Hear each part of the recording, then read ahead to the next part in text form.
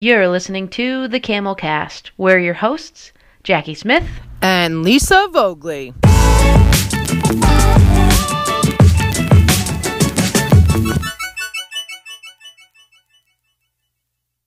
Hey everyone, it's Lisa Vogley here, and welcome to our fourth episode of the Camel Cast. I'm joined by my co-host, Jackie Smith. Hey, Jackie. How's it going? Good, good. How are you? Doing all right. All right. It's been a heavy week, or a heavy one, I should say, for our country and in light of our nation's current state. So we thought it would be great to invite our Director of Race and Ethnicity Programs, Truth Hunter, as our guest today. Hi, Truth. Hey, how are you all? We're doing super well. How are you? I'm doing well. Well, Thank as you. well as I can be at this point. That's true. We really appreciate you taking the time to come on our Camel Cast podcast. And we thank you so much for being here. And to begin, I always mess this up. I say viewers, so I'm going to be much better this weekend. I'd love for you to share with our listeners a little bit about yourself and where you're from so they can learn who you are. Sure. Thank you for inviting me. This topic, what's happening in our world today, is really important. And it's a priority to have these conversations. So just a little bit about myself. I self-identify as an African-American woman. I was born and raised in Oakland, California. I come from a working class family. I'm the first person in my family on my mother's side to go to college. And really, that part of my story is what has gotten me to where I am today.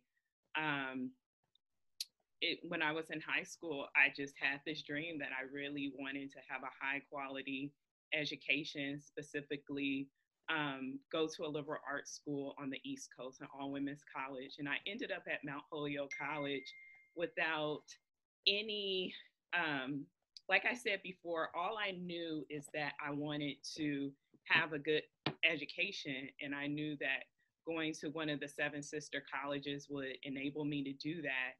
But I had no idea what I was getting into. I didn't know what it would be like to constantly be a woman of color, to be a racialized body. I came from Oakland, the Bay Area, which is one of the most culturally diverse places in the United States. So all these talks about diversity, we didn't talk about it because that was our norm. I grew up with people from all types of backgrounds. So going to Mount Holyoke was a culture shock for me. And because I was the first person in my family to go to college, and they really didn't understand what I was doing. They're like, there's schools in California. Why would you go to Massachusetts? Yeah. Like, why are you putting yourself through this? So even though I was facing challenges at Mount Holyoke, I really felt like I couldn't go back home. I had to prove to my family back home as being the first gen student that I could do this. And then I felt like I had to prove to everyone in my environment that I belonged and that I deserved to be there. So my first 2 years were really challenging because I was dealing with a lot of those emotional and, psychological issues of who am I, proving myself. But once I got grounded in community, found mentors who supported me, found my voice, and I decided to study critical social thought, which was really a breakthrough for me with a concentration in post-colonial studies, which enabled me to explore this overarching theme about how people of African descent reinvent their identities after oppression, after slavery, after colonialism. How do they make sense of who they are? And I was really supported in my academic department, and something magical happened. I actually started to think that I was intelligent and smart and capable. And after those first 2 years of trying to prove myself to my family and try to prove myself to my peers, that I had forgotten that I had this intellectual passion within me. So to make a long story short, I ended up graduating in 2007. And because of my own experience of negotiating all these multiple identities as first gen, low income, woman of color, now I'm in Western Massachusetts, I decided that I wanted to pursue a career that will enable me to advocate for underrepresented students. So I went back home to California, and for 4 years, I worked for Upward Bound, which helped underserved students get into college. So that was my passion for 4 years. But then I realized we're getting them there, they're not staying. And I discovered my new passion was the retention of underrepresented students. So I decided to go back to graduate school. And once again, for some reason, I only think colleges are on the East Coast. So I went to UConn to study higher education and student affairs in 2012. And really that allowed me to take a deep dive into specifically studying the experience of first generation students and looking at their strengths instead of their deficits. What strengths are they bringing to their educational experience, right? What are they bringing from their communities that actually allows them to be successful in a more privileged environment, an environment that is defined by race and class. So after that, after I graduated in 2014, I went to Bard College, another liberal arts school in upstate New York, and I worked for their educational opportunity program, where I was able to work with underrepresented students on a daily basis around retention, supporting them, helping them find their voice. And then I ended up at Connecticut College in 2017, working for Race and Ethnicity Programs, overseeing our historical multicultural center on campus. And that has been a fantastic experience. So that has been my journey in a nutshell. I love it. Have you been back to, does your family still live in Oakland, and do you get to go back often? Yes, my family still lives in Oakland, California. My immediate family. So my mother, my father, my siblings. I do have extended relatives in Springfield, Mass, and also a cousin uncle. I call him cousin uncle because he's old enough to be my uncle, but technically my cousin. Got it. Who lives in Groton. And he nice. has served as my surrogate father. He appointed himself when I moved to New London. That it's been fantastic because these are family members who I didn't grow up with, but just took me under their wings. Even though I'm an adult, they have loved and cared for me. So yeah, so I have family, immediate family in California, extended relatives on the East Coast. So it's a little, I went to school in the Bay Area. I went to St. Mary's College of California. Yeah, in Moraga. In Moraga, go Gales. Oh, that's really cool. Yeah, and I have a lot of fun. I lived there, well, I went to school, I graduated in 2007, just like you, and then I stayed until 2013. So a lot of my friends live in Oakland, and I have seen it transform. It's a great city. I mean, the restaurant boom and the culture has in the 10 years I was there, completely and utterly changed and evolved. And I think it's I loved it out there.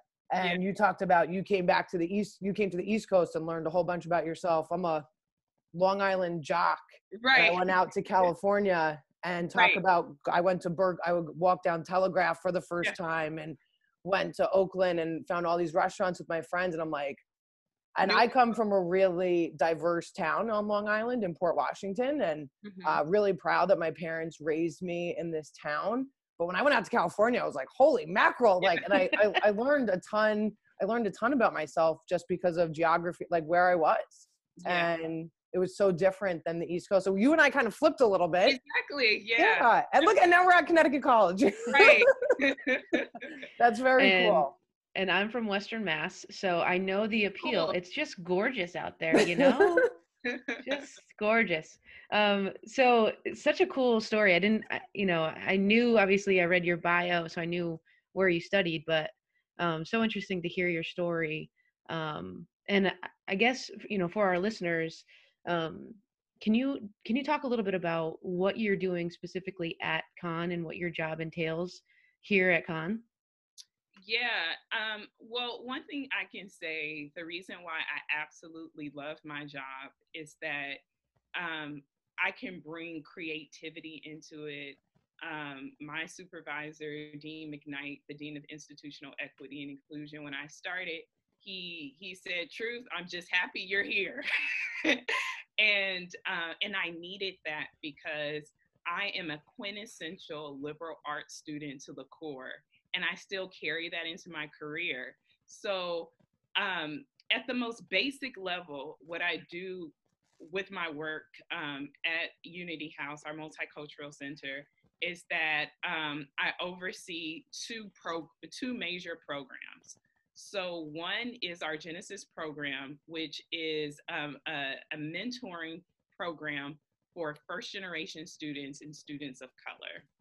And then on the other hand, we sort of have like this programming piece to our work where we do Heritage Month. So September Latinx Month, November Native American Heritage Month, February Black History Month, April Asian Pacific Islander Month. So that's really the core of what we do. So we have these two areas. So the first area of mentoring is sort of like building the internal building of race and ethnicity programs in our community. And then our Heritage Month is about how we reach out to the broader Connecticut community and provide educational opportunities for us to talk about the experience of marginalized communities. So at the heart, my work is to oversee those two components. But back to what I was saying about being a quintessential liberal arts student, I'm just like in a liberal arts Disneyland in terms of career. So I work with the dance department. My second semester at the college, I partnered with the chair of the dance department, Shani Collins, and we wrote a proposal to have a TRIPS course, which is a travel research and immersion program, which enables us to have funding for each of our students to study abroad connected to our class. So because we had a dance class, I also do West African dance, and Shani teaches West African dance. We were able to take our students to Senegal in spring of 2018, full expense trip to explore the history of slavery by going to the slave castles where enslaved African people were held before they were put on the ships to be trafficked to the Americas. So we were able to engage them deeply in this historical experience, but we challenged them to transform that experience to original choreography, and we had a public performance.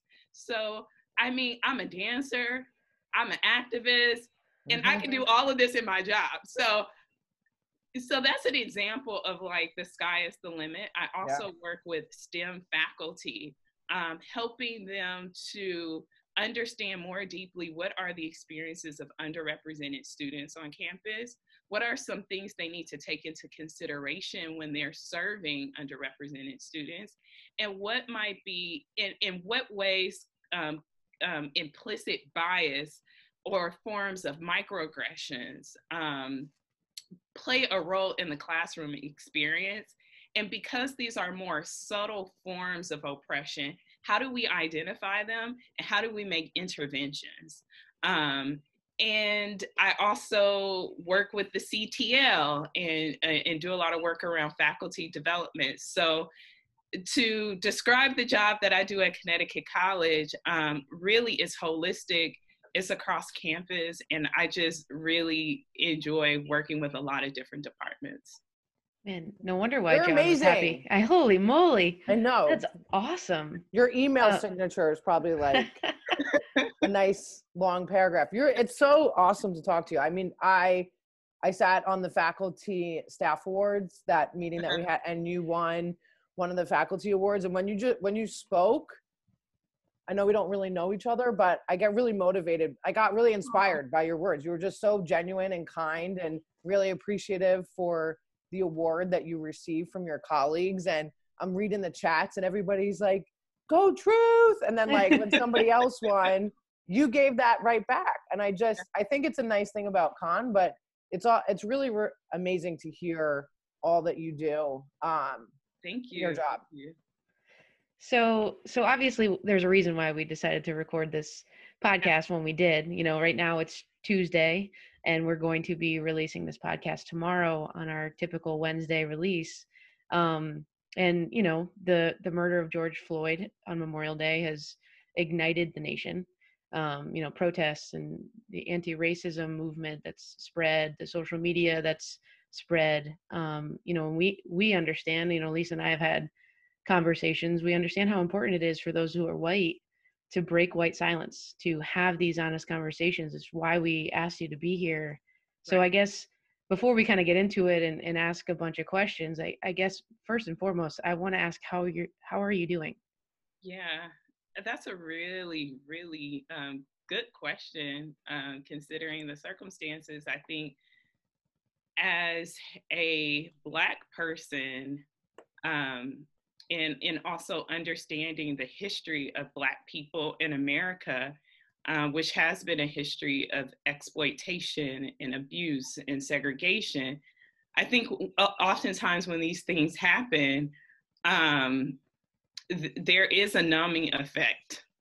Of course, there's a range of emotions, but I think at this point in my life, I am deeply, I'm grieving, but I'm also really thinking about where do I want to put my energy, right? And I think that's the most important thing. And I think right now where I want to put my energy is in my community, supporting the grief of Black families. And every time this happens and we see these powerful visuals, it triggers a trauma, right? And this trauma is as old as America, right? Because people of African descent were brought here in chains. They were brought here to be exploited. They were brought here to be enslaved.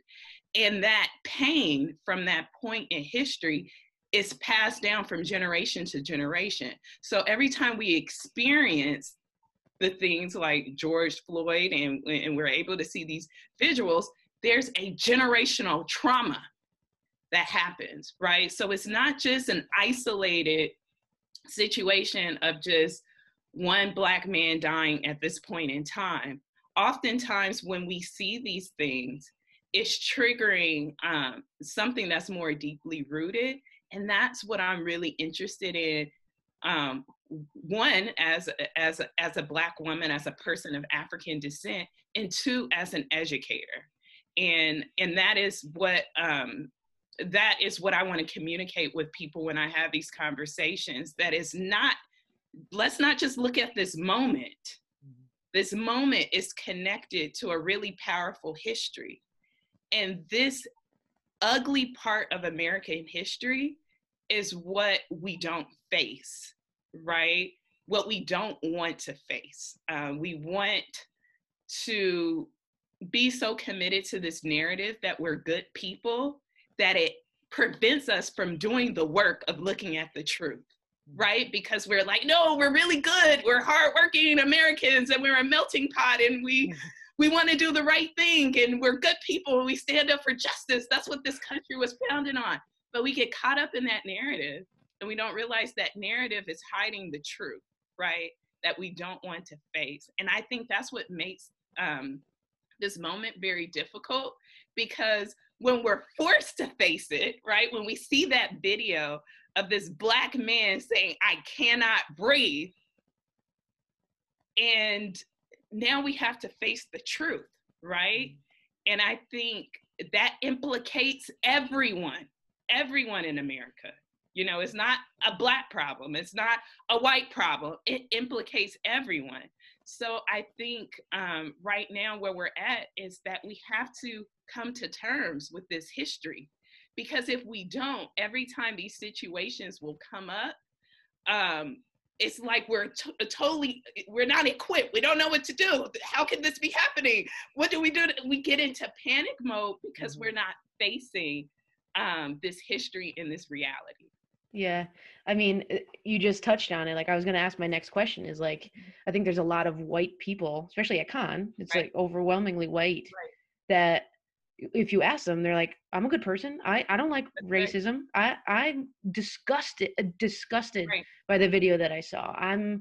But I'm really nervous to have these conversations. I'm really nervous to post on social media because I feel like I don't want to offend and I don't want to say the wrong thing. And you know, I'm not the one oppressed, so I don't know, should I be outspoken? Right. And like but I like, it's so good, like you so brought up the point that I've been thinking about a lot about, is like the education piece. Like, Yes. you know, like, I don't know, I guess, what are your I know you touched on it a little bit, but Yeah. you know, Lisa and I have been talking about it a lot. Like, we're like, we just met as a department. We've been Yeah. meeting about the statement we want to put out as a department. Yeah. And everyone on the call was white. So, you know, everyone's like staring at each other like, we want to make sure we're saying the right thing.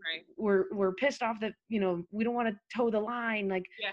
there's like all this stuff. Good. And it's just like, it's good that I'm so glad we're finally having these Yeah. conversations.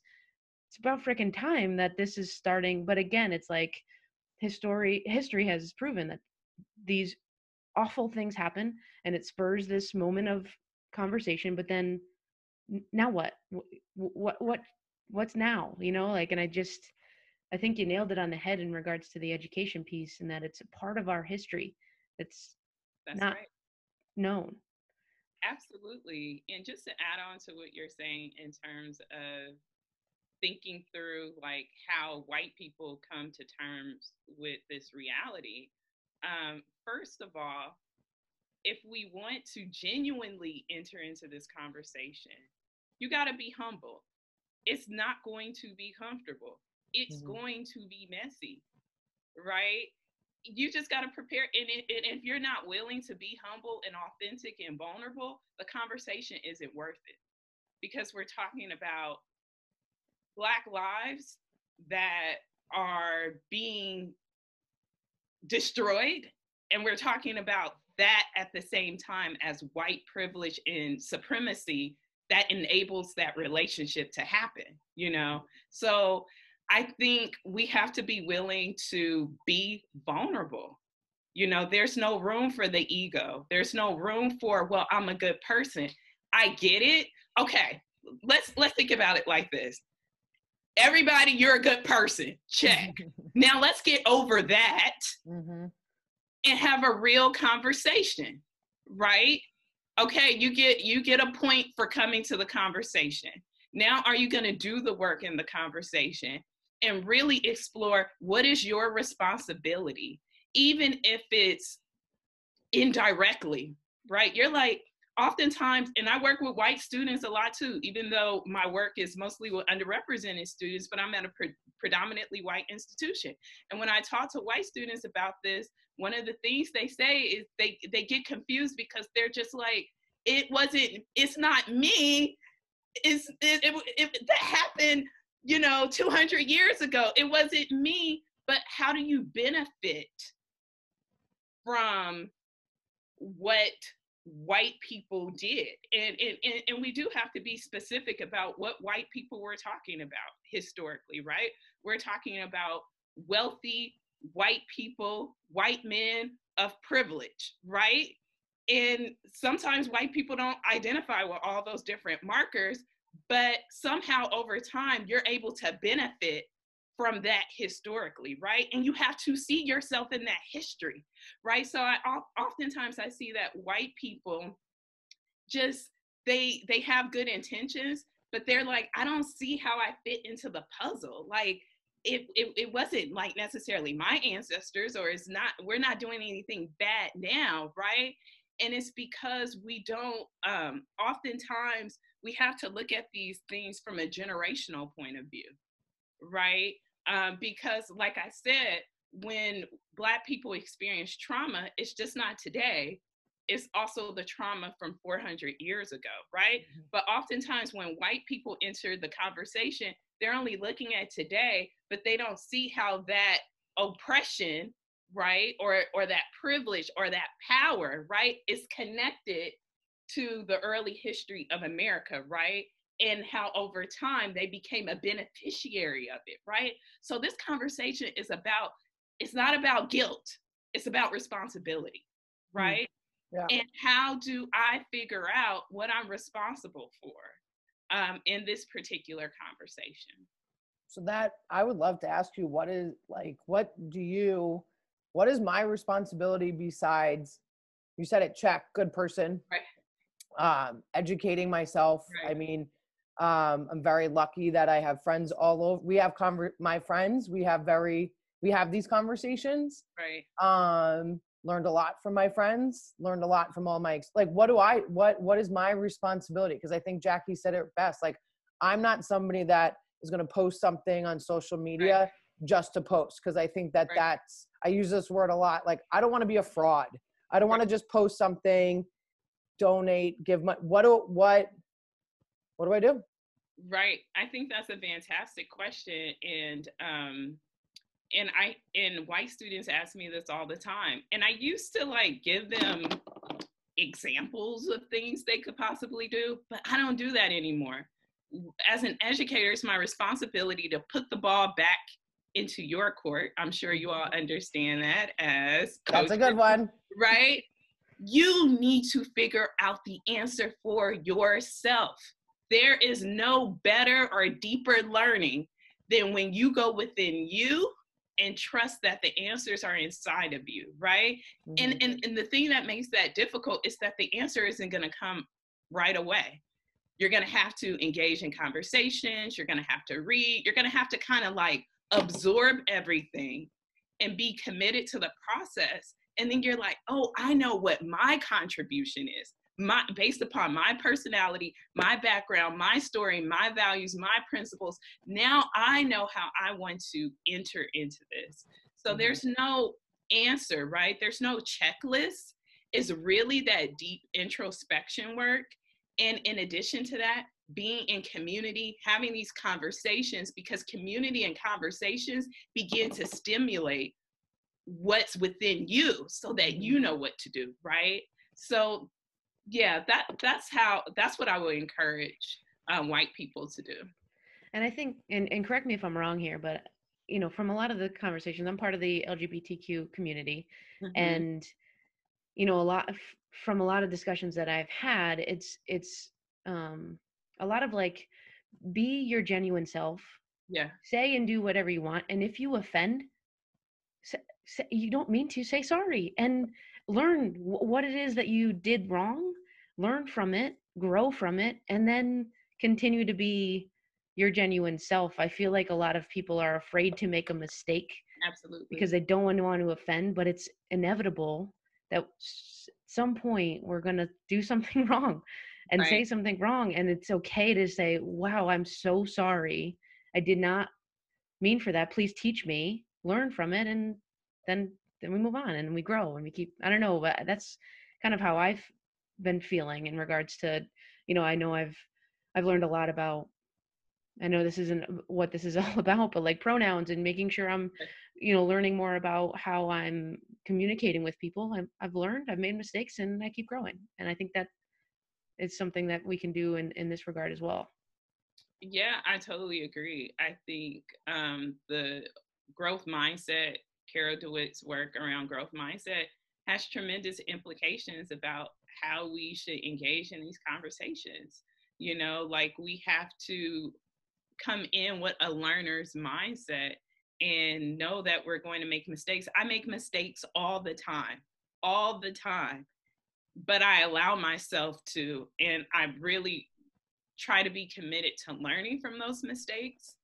And I think once we're able to get over that hump, that's when we will start feeling more momentum around these conversations, because we come into these conversations with baggage. That's baggage. Oh, I'm going to say the wrong thing. Oh, I'm going to get the pronoun wrong. Oh, I'm going to call the person the wrong name. Oh, I'm going to say something stupid. Now you can't even have a conversation, right? So like, we have to recognize the baggage that we bring into these conversations, and we have to let it go.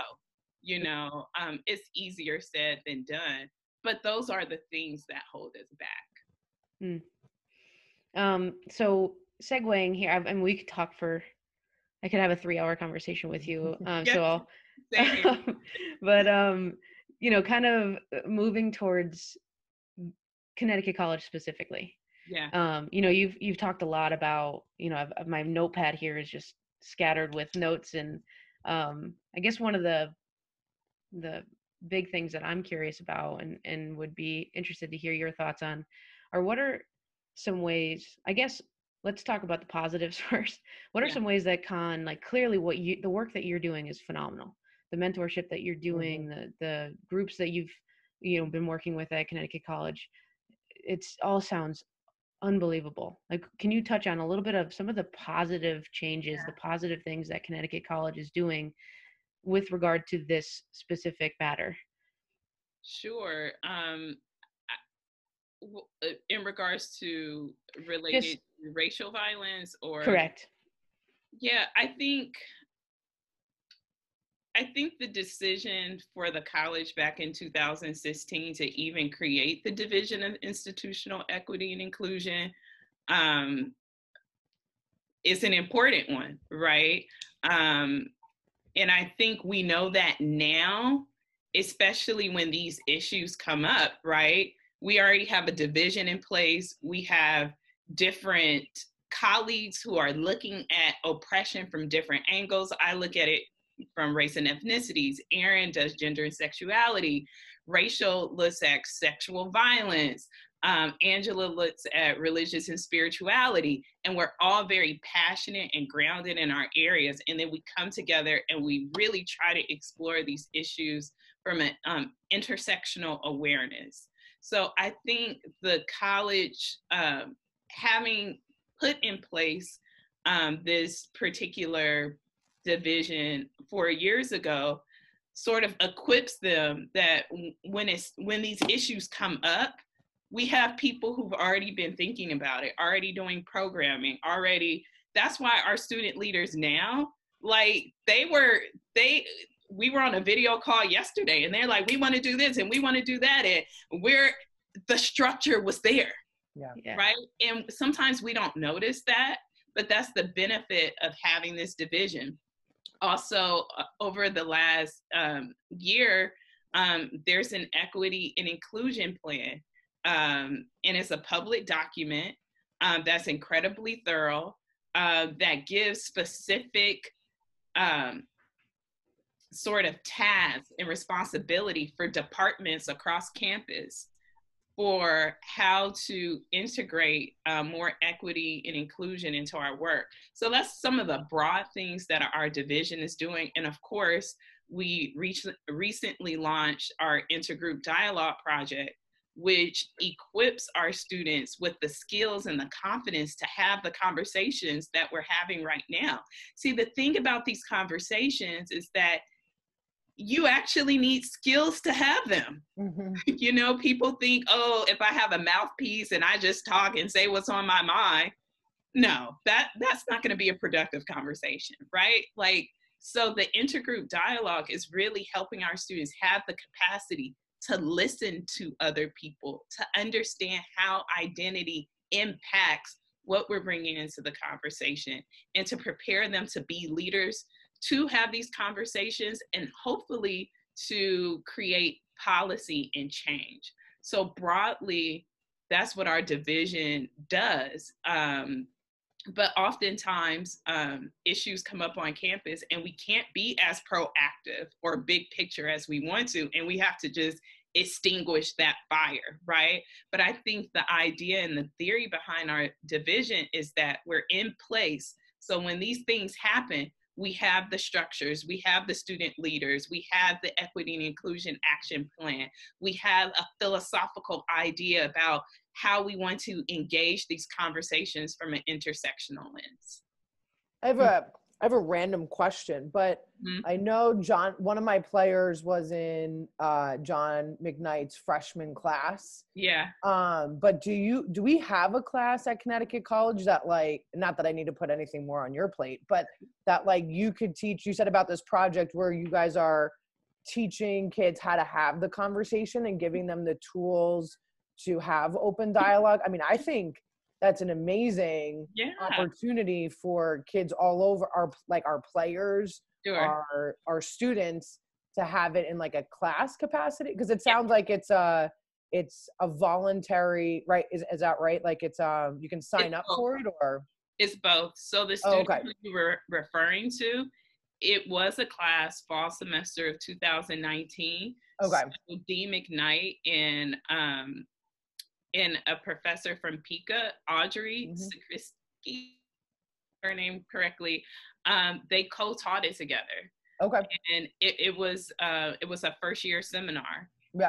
And they were a group who really took a deep dive in the intergroup dialogue principles, and they practiced it intensively. So that kind of created a really powerful cohort. And then in the spring of 2020, we invited any student on campus who wanted to continue to train. And that Gotcha. also included students in that class. So Aaron Duran, Director of Gender and Sexuality Programs, he organized a retreat basically for anyone on campus who was interested. And then they trained up another cohort. So now they have a cohort that's ready to start in the fall. And then I think they'll do that same model again. So Dean McKnight plans to do that first year seminar again. And then over time, the vision is that other professors would integrate intergroup dialogue into their courses. And it could be a concourse. And then there will also be opportunities if a student isn't taking the course to do like a weekend intensive to begin to understand the principles. And then we'll have like a whole like group of students who are trained in intergroup dialogue, and they can go out to athletic groups and run a training, or for a club and run a training. So that's the vision. Gotcha. Okay. So one of my freshmen was in Dean McKnight's class. And I remember we always do class check-ins and we ask about their classes. And she said that it was tough in the sense that, she's this white female and there was some really hard dialogue. And I said to her, I'm sure it was really tough, but what an experience you're going to have as an 18, 19-year-old. And you're given this environment that she didn't feel judged or excluded.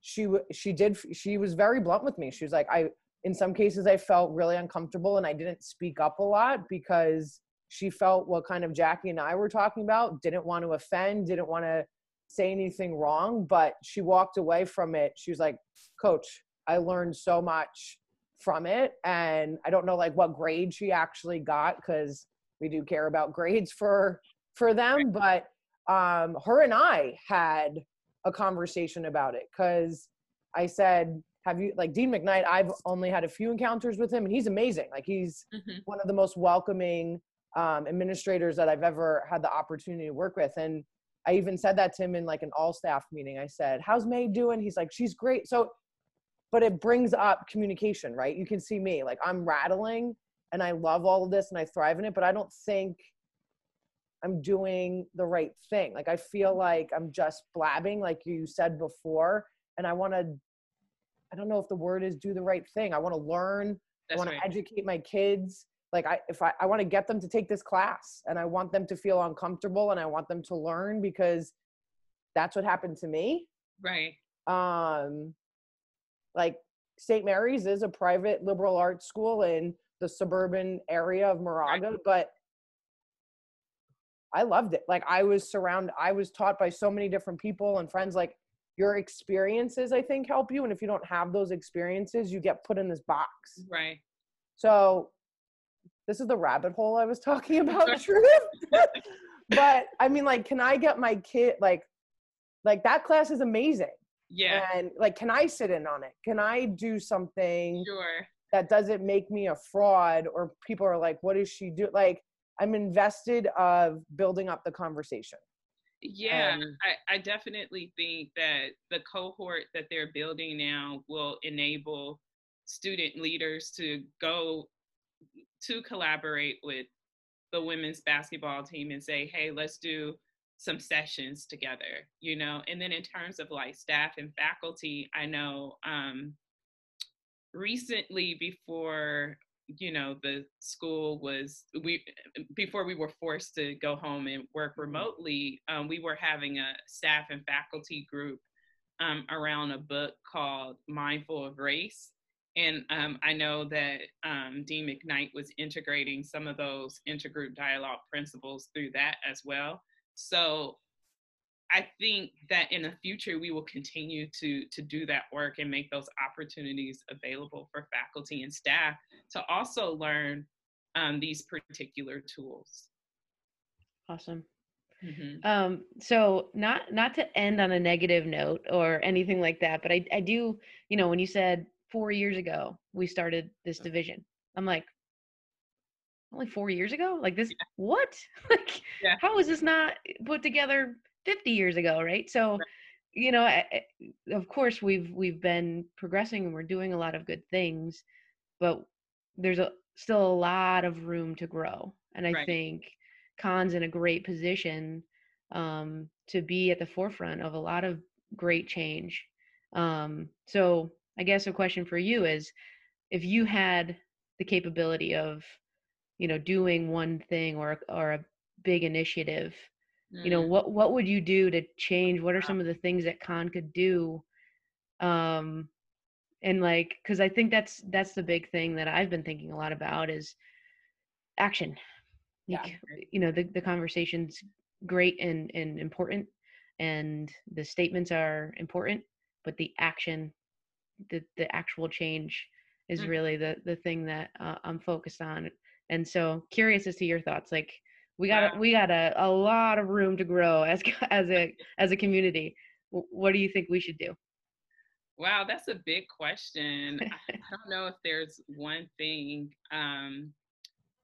but there are some particular things that have been on my mind and on my radar. And even though a lot of the work I do is around students of color, because I'm director of Race and Ethnicity Programs, I've been thinking a whole lot about socioeconomic class. And when we're recruiting and we're reaching out to students of color to come to Khan, particularly students of color who might be from a lower socioeconomic class, I think it's important for us to think about how they will be holistically supported while they're on campus. So, of course, the institution is committed to meeting the full need. But the fact of the matter is, like, Khan is a selective, elite, expensive school. And even if you meet the full need, there are other hidden costs. And I know that's something that's really specific, but it makes me just think about this legacy of like elitism, and even though we're trying to bridge the gap, I think this is a good time to really talk about what does education really mean and who has access to it, right? And who is privileged within this particular setting. And I think liberal arts institutions and all of their glory, it provides this bubble sometimes that disconnects us from the world. And I think we need to do more work with popping that bubble, more genuine, authentic work with engaging the New London community. Because when I live in New London, and when I talk to folks, there is sort of like, oh, Connecticut College is up there, on that hill. And I guess my concerns overall are around not only how do we put the liberal arts into action, but how do we give the ordinary person access to the liberal arts, right? So it's not only me as a person of privilege who gets to go to a liberal arts school and now I get to put it into action. Yay. Mm-hmm. No, what are we doing, right, to make this type of education, access to information about intergroup dialogue, the value of being in these diverse communities. These things are enriching our lives, right? But how do we make this accessible to families, low-income families, if that means doing work in local libraries and schools and partnering with businesses and organizations?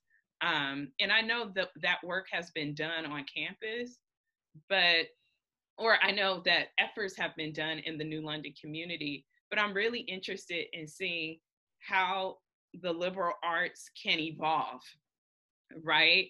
And evolve from this model of having the wealth and the privilege to come here, and sort of transforming the way we see the liberal arts, where we begin to have these tentacles out in the community that are highly engaged.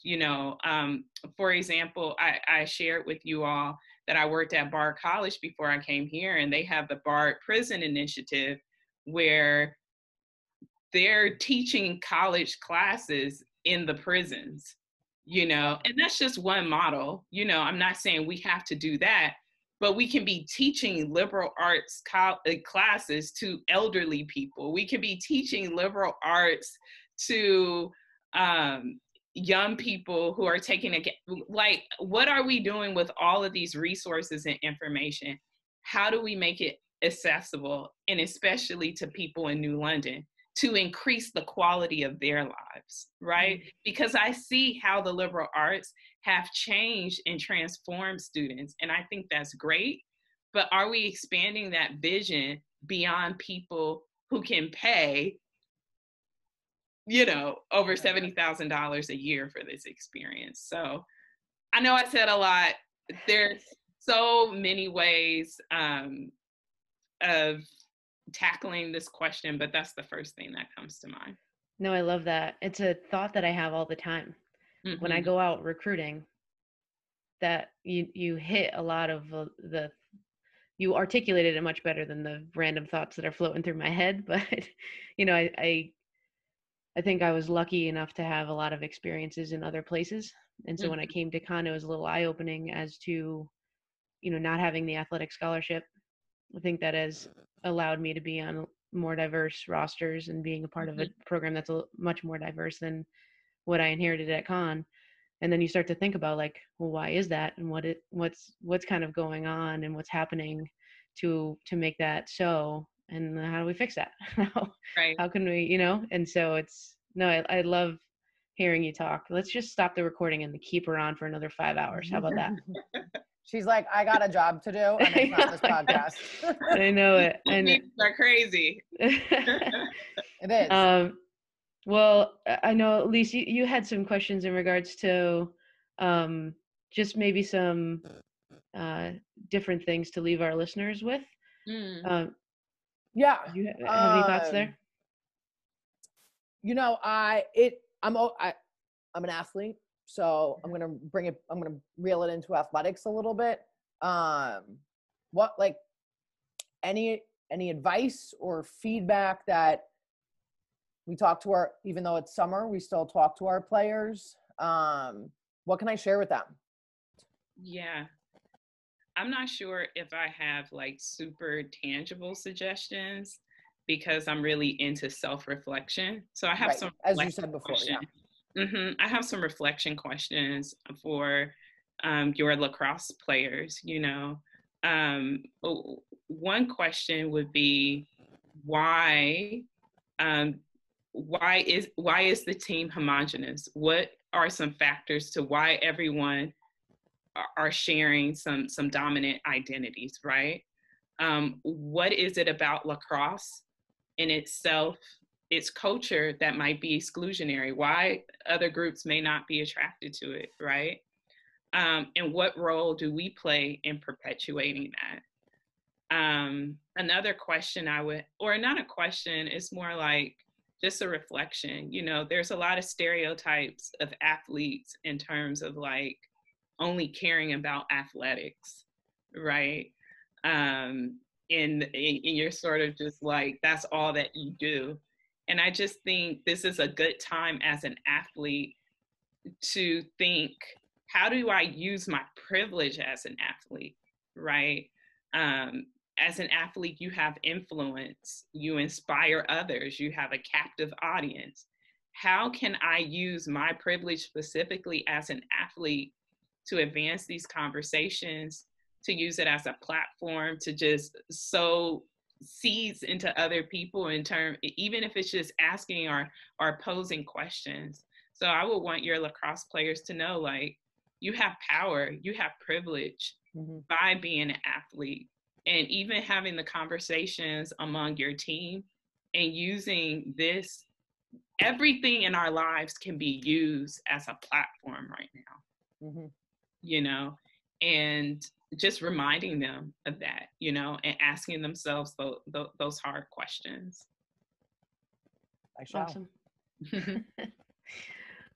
All right. Well, Truth, thank you so very, very much. I know this is hopefully just the first of many conversations. We want to have as many people on here to, discuss different issues and the pertinent information. I think I've learned a ton just in this 1 hour conversation. I hope our listeners have enjoyed it. And again, I know you're super busy. I know this is a really hard and emotional and tough time, and so for you to just have the patience to talk with us and answer our questions, and I can't thank you enough for taking the time. Well, thank you for the opportunity. This was really an awesome conversation, and I was more than happy to connect with you all. Awesome. Thank you.